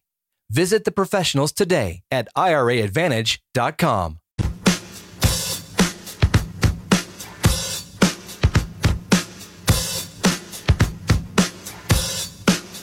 A message from Lars. I'd like to apologize to anyone I've not offended yet. Please be patient. I'll get to you shortly. Who's next? This is the Lars Larson Show. There's not a scintilla of evidence that Republicans have produced to show that President Joe Biden has engaged in wrongdoing, an impeachable offense, or in any way has broken the law. Isn't that amazing? Hakeem Jeffries, reliable Democrat from the left who's a member of Congress, who says there's no evidence whatsoever. I mean, these folks, in the next 11 months or so, I would warn you to expect that Democrats are going to do everything they can to simply say, I'm putting my hands over my ears and I'm going to say, la, la, la, la, la, I'm not listening to you. Because if you may understand this, in the last year, we've found out so much more about what Joe Biden and the Biden crime family have been up to. As a member of Congress put it to me this week, a year ago, we thought the Biden crime family, or we could prove that the Biden crime family had received $1 million. As of today, we know the Biden crime family received at least $24 million from foreign companies, foreign countries, foreign sources of all of that money. That it was being paid from places like Ukraine, from Kazakhstan. It was being paid from Moscow. It was being paid from Beijing. And it was being paid through illicit means. And we know more about that today than we knew about it just a year ago. And there's no guarantee. In fact, I think it's fairly certain that over the next 12 months, we're going to find out even more. They have bank records. They have emails, calls, photos, text, visitor logs, sworn witness testimony, all of which says The Biden crime family for years engaged in peddling influence on behalf of Joe Biden for the benefit of Joe Biden, and that some of the money went to President Joe Biden. We've got just mountains of evidence right now and more on the way. Let me get into the details on that. But first, welcome to the Lars Larson Show. If you want to jump into the best conversation and talk journalism, it's always right here at 866-HEY-LARS. That's 866-439-5277. If you disagree with that, if you say, well, Joe Biden, he hasn't done anything wrong, so his son got $24 million for not doing anything at all, well, that shouldn't matter. Even if his son and his brother were writing Joe Biden checks, in one case for $40,000, one case for $200,000, and that those checks were written within days of the Biden crime family operation receiving millions of dollars from places like communist China, why, that doesn't connect to Joe Biden at all. If you want to be that kind of naysayer, I'll put you right to the head of the list at 866-439-5277. You can vote in our Twitter poll. You'll find the daily question every day from the news of the day at Lars Larson Show on X or Twitter. You can also find it on our website at larslarson.com. But Hakeem Jeffries, now, he says that President Joe Biden is a good man. Listen to this. President Biden is a good man. He's a good and decent and hardworking man, and that's been his entire life. Excuse me, but Joe Biden has never had a real job in the private sector, not once. He went to college. He came out of college, got into politics. He ran. He has been in the U.S. Senate for decades. He was vice president for 8 years. He's now been president for about 3 years. I mean, you can see the damage around America that's been caused by Joe Biden. And why? Because the Biden crime family is beholden to a lot of foreign governments. For example, just this week, the House Committee on Oversight and Accountability, Chairman James Comer, he's a Republican from Kentucky, he released an email from a bank, from a money laundering investigation. And this was happening 5 years ago in 2017. This bank investigator said, I've got some concerns. There are these huge amounts of money, in one case, $5 million, that was transferred in from China to one shell company, moved to another shell company, moved to another shell company, and then the vast majority of it, about $3 million, ended up in a law firm that was owned by, guess who? Hunter Biden. And then he also showed the $40,000 check that Joe Biden signed his name to that was written to him by his brother James Biden and his sister-in-law Sarah Biden in the form of a personal check. And the money that landed in Joe Biden's bank account, it came through all these complicated financial transactions that eventually led to him. I mean, it went through all these little companies called Hudson West 3, and Hudson West 3 sent it to Owasco PC. And then Hunter Biden wires $150,000 to another shell company owned by the president's brother, James, and his sister-in-law. And then Sarah Biden withdraws $50,000 in cash from the Lion Hall Group and deposits the money into her personal checking account on the very same day. And then the next day, they write a check to Joe. I mean, they did make efforts to try to hide what they were doing, but they weren't very good efforts, because once the bank records got subpoenaed, we found out this is how the money flowed into America, and this is how some of it ended up in Joe Biden's pocket. I'd also suggest to you that at Joe Biden's age, because age does come into this, Joe Biden lives in multi-million-dollar homes. He's got a few of them. He's got a solid source of income. As a former president, he'll get a very generous pension. He'll also get a pension from his decades in the U.S. Senate. So he's not worried about money. So in some cases, can you end up bribing a guy by just sending the money to other members of the family and then calling things loans? That's the kind of scam that just seems so totally dishonest to me. And here's why. In one case, Hunter Biden gets $5 million. Except the Chinese company that gave him the $5 million called it a loan. You know, this seems like such a transparent attempt to get around reporting to the IRS or explaining what the money was all about. If you take a loan from somebody and say you get $5 million, but you understand nobody is ever going to ask you to pay the loan off. Nobody is ever going to ask you to make payments on the loan. And how would anybody outside, absent a subpoena, have any idea that you had been loaned $5 million? And when you say, well, when do you have to pay that loan back? Effectively, never. And then when checks are written to Joe Biden, one of them was a $200,000 check, but it's labeled as a loan repayment. So in total, Joe Biden, who makes, as president, he makes more money now. But as a senator, he made relatively modest money because senators get paid less than $200,000 a year. Now, it's a lot of money for the average person, but you know, when you're maintaining the kind of lifestyle that Joe Biden lives, that you don't have hundreds of thousands of dollars you're loaning. And what's really crazy, and what this bank examiner pointed out, is that he saw this money labeled as loan repayment to Joe Biden, but there were no loan documents with it. Meaning you're paying off a loan of hundreds of thousands of dollars, in one case tens of thousands of dollars, for which there's no paperwork at all. If you say, well, it's within the family. It's a way that somebody could say to the IRS, why, I didn't receive any income. I only got some loans paid back. Really? Where are the documents that go with those loans? Well, they're loans within the family. So inside of any crime family, I'm sure that money gets loaned back and forth all the time without any loan documents or anything else. When you're dealing with hundreds of thousands of dollars, does anybody buy that? Doesn't that sound like the purest kind of hogwash to you? That Joe Biden says, don't pay me the money, just tell them you're paying back a loan. And that's how we'll explain it if anybody asks. Well, it sounds like Joe Biden's in trouble, and his Democrat friends are running around like Sergeant Schultz saying, I see nothing at all. You're listening to the Lars Larson Show and the Radio Northwest Network. The Lars Larson Show.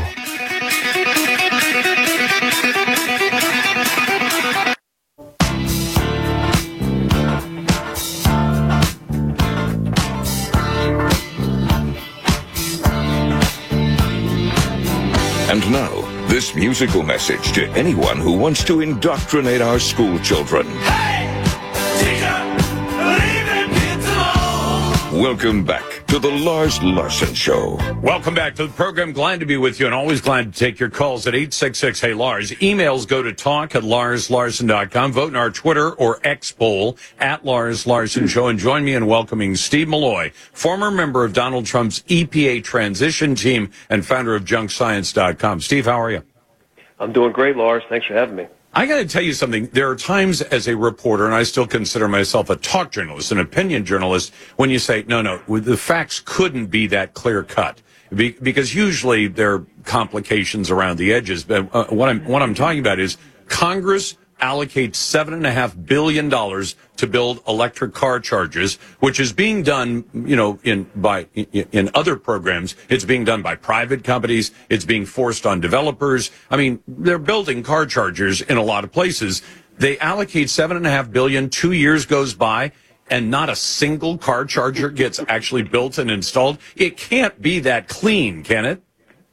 Why not? Welcome to the government. Yeah.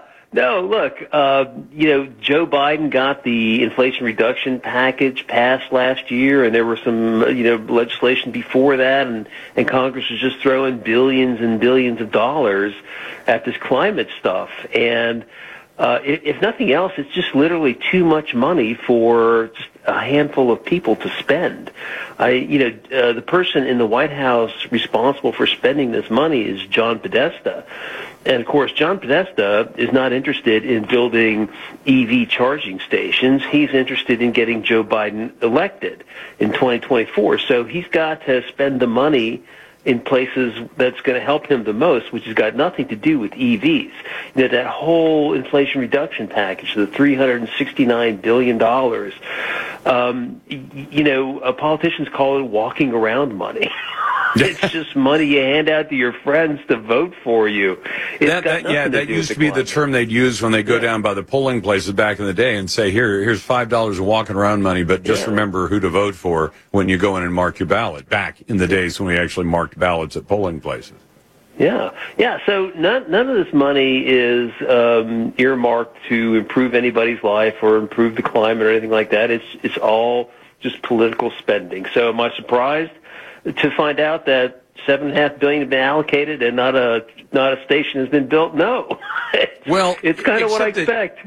But Steve, here's what struck me as really strange. When you read Politico Pro actually broke the story. I don't know if you had it ahead of them, but I know they had it yesterday.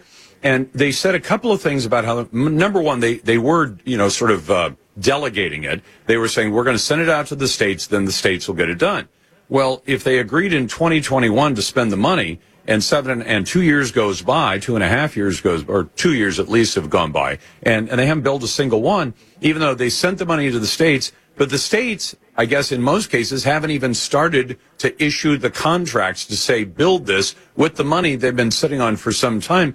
But the other piece to this that I found really bizarre, because it's almost counterintuitive to if you actually want people to use electric cars. I'm not a fan. I don't think they're ready for prime time, and I don't think the government should be involved. I want exactly the same number of electric car charging stations as we have government-subsidized gasoline or diesel stations, which would be zero, other than the ones on military bases. So, but they said, we're going to build them, and you can see the politics in this. We're going to put them in rural areas. And I thought, hold on a second. Most of the people who live in rural areas who have to drive long distances, and I have a lot of friends in that case, they're going to be the ones who stay away from e-vehicles the most because they say these don't meet our needs, especially the ones that have farms and ranches and have to tow equipment with pickup trucks and things like that. You say they're definitely not going to want an e-vehicle, and we're going to spend them in disadvantaged neighborhoods. And I said, oh, you're going to go put a car charger into a neighborhood where the people are least likely to have the money to spend $65,000 on an electric car? So you're going to put the electric car chargers where they're least likely to ever be used? Well, Lars, none of this makes any sense. It's why all Republicans opposed all this legislation. Because it has nothing to do with getting people in EVs. It's all just about... You know what? I think we dropped the connection with Steve. I just heard it go. Joel, can you double-check that connection? I think Steve's cell phone may have given up. But let's check and see if we can get him back. Because I think he's right. This is all about politics. It's saying $7.5 billion. Can we use that to maybe get Joe reelected in that unlikely event? That doesn't make any sense at all. It does make sense that it would be spent on politics. But if you spend the money politically and you say we're going to put the money in the rural areas where people are least likely to own one of the electric cars, we're going to put them in urban neighborhoods or disadvantaged communities, places that have high numbers of people who are at low income, and you really expect that those are the people who are going to be buying an electric car and need to car charge it somewhere near their home, instead of actually saying, and this would be the way to do it, say, let's go out and put the car chargers where they are most likely to benefit the greatest number of people. The problem is for Joe, politically, that doesn't work because it doesn't do it. It doesn't allow him to pad the pockets of the people who would get those contracts. Steve, sorry about the lost connection, but tell me this. So what ends up happening to this money? They're just going to, like most government make-work programs, they're just going to blow this money. It's not going to actually benefit too many people at all, but it might help Joe Biden in election time. Yeah, this money is going to be spent to get Biden reelected, unless Congress claws it back. I mean, I think about $80 billion of this of this money has already been spent, so there's a lot more to spend. Unless Congress claws it back, it's just going to be wasted by John Podesta on behalf of Joe Biden's political prospects. This is terrible. We're stealing money from taxpayers, borrowing other money from China, and it's all just for political purposes. It's got nothing to do with improving anything.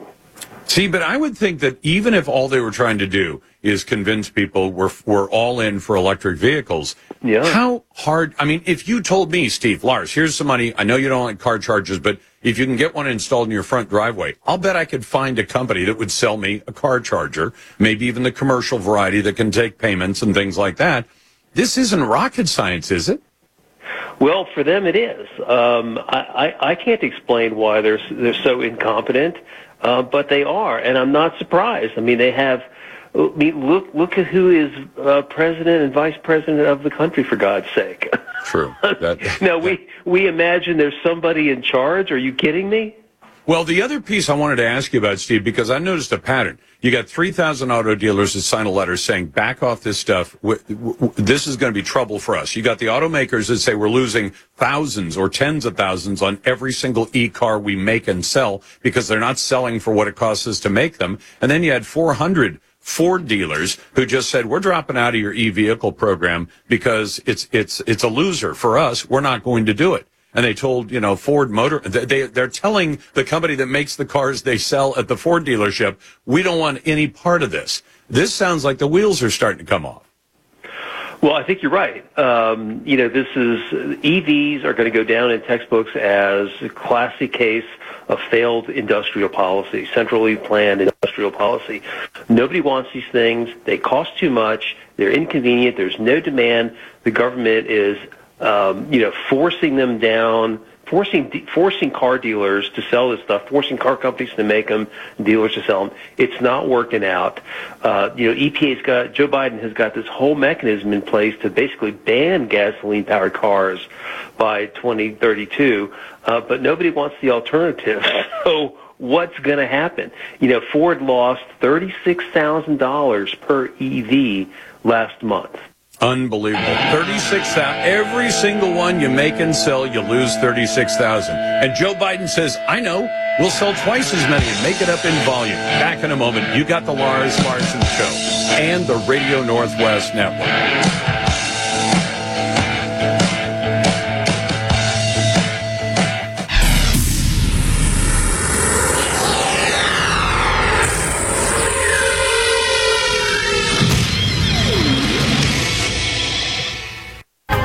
I'm on the phone today with David Moore from IRA Advantage. David, for more than 15 years, I've been telling my listeners about self-directed IRAs, but how do you explain them to your customers? Well, Lars, through our working careers, we accumulate savings in our 401k plans.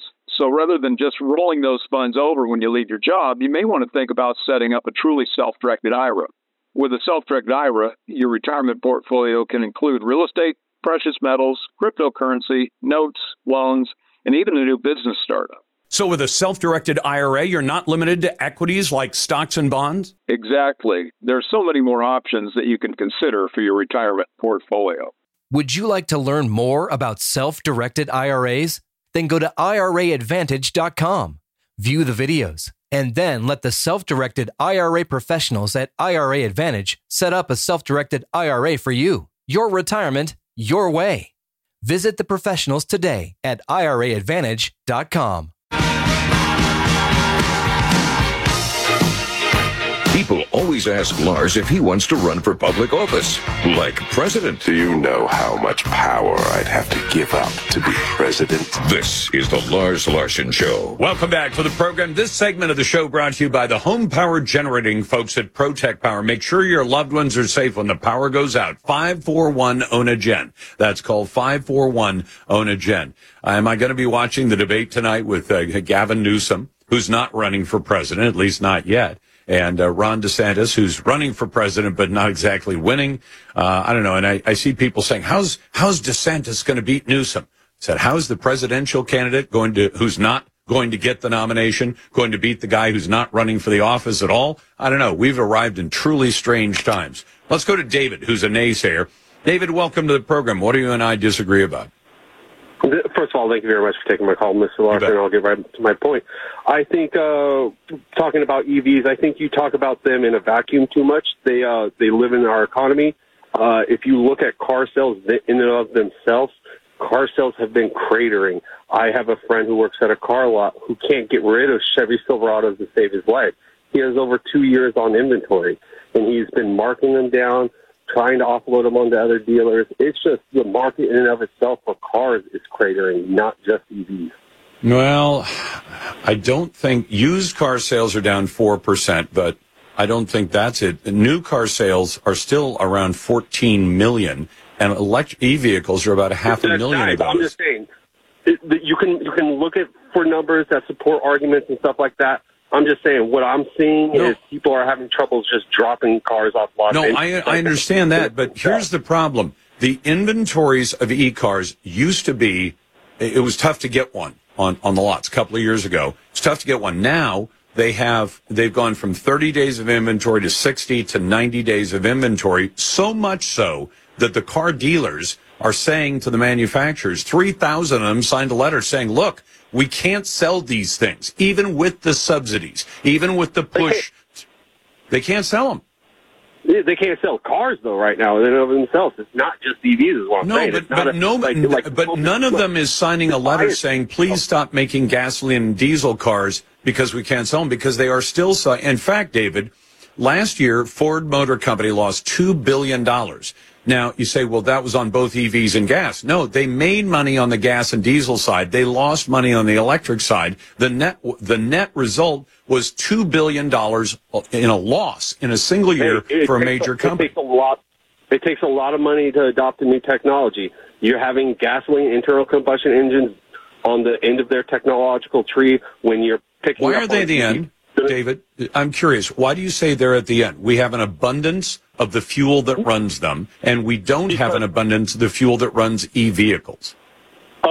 Because so you're conflating two different things. They're at the end of their technology tree. Internal combustion engines. No, what do you mean? We have the. No, but David, I'm not understanding. I'm fine-tuning the question. I'm fine-tuning the question.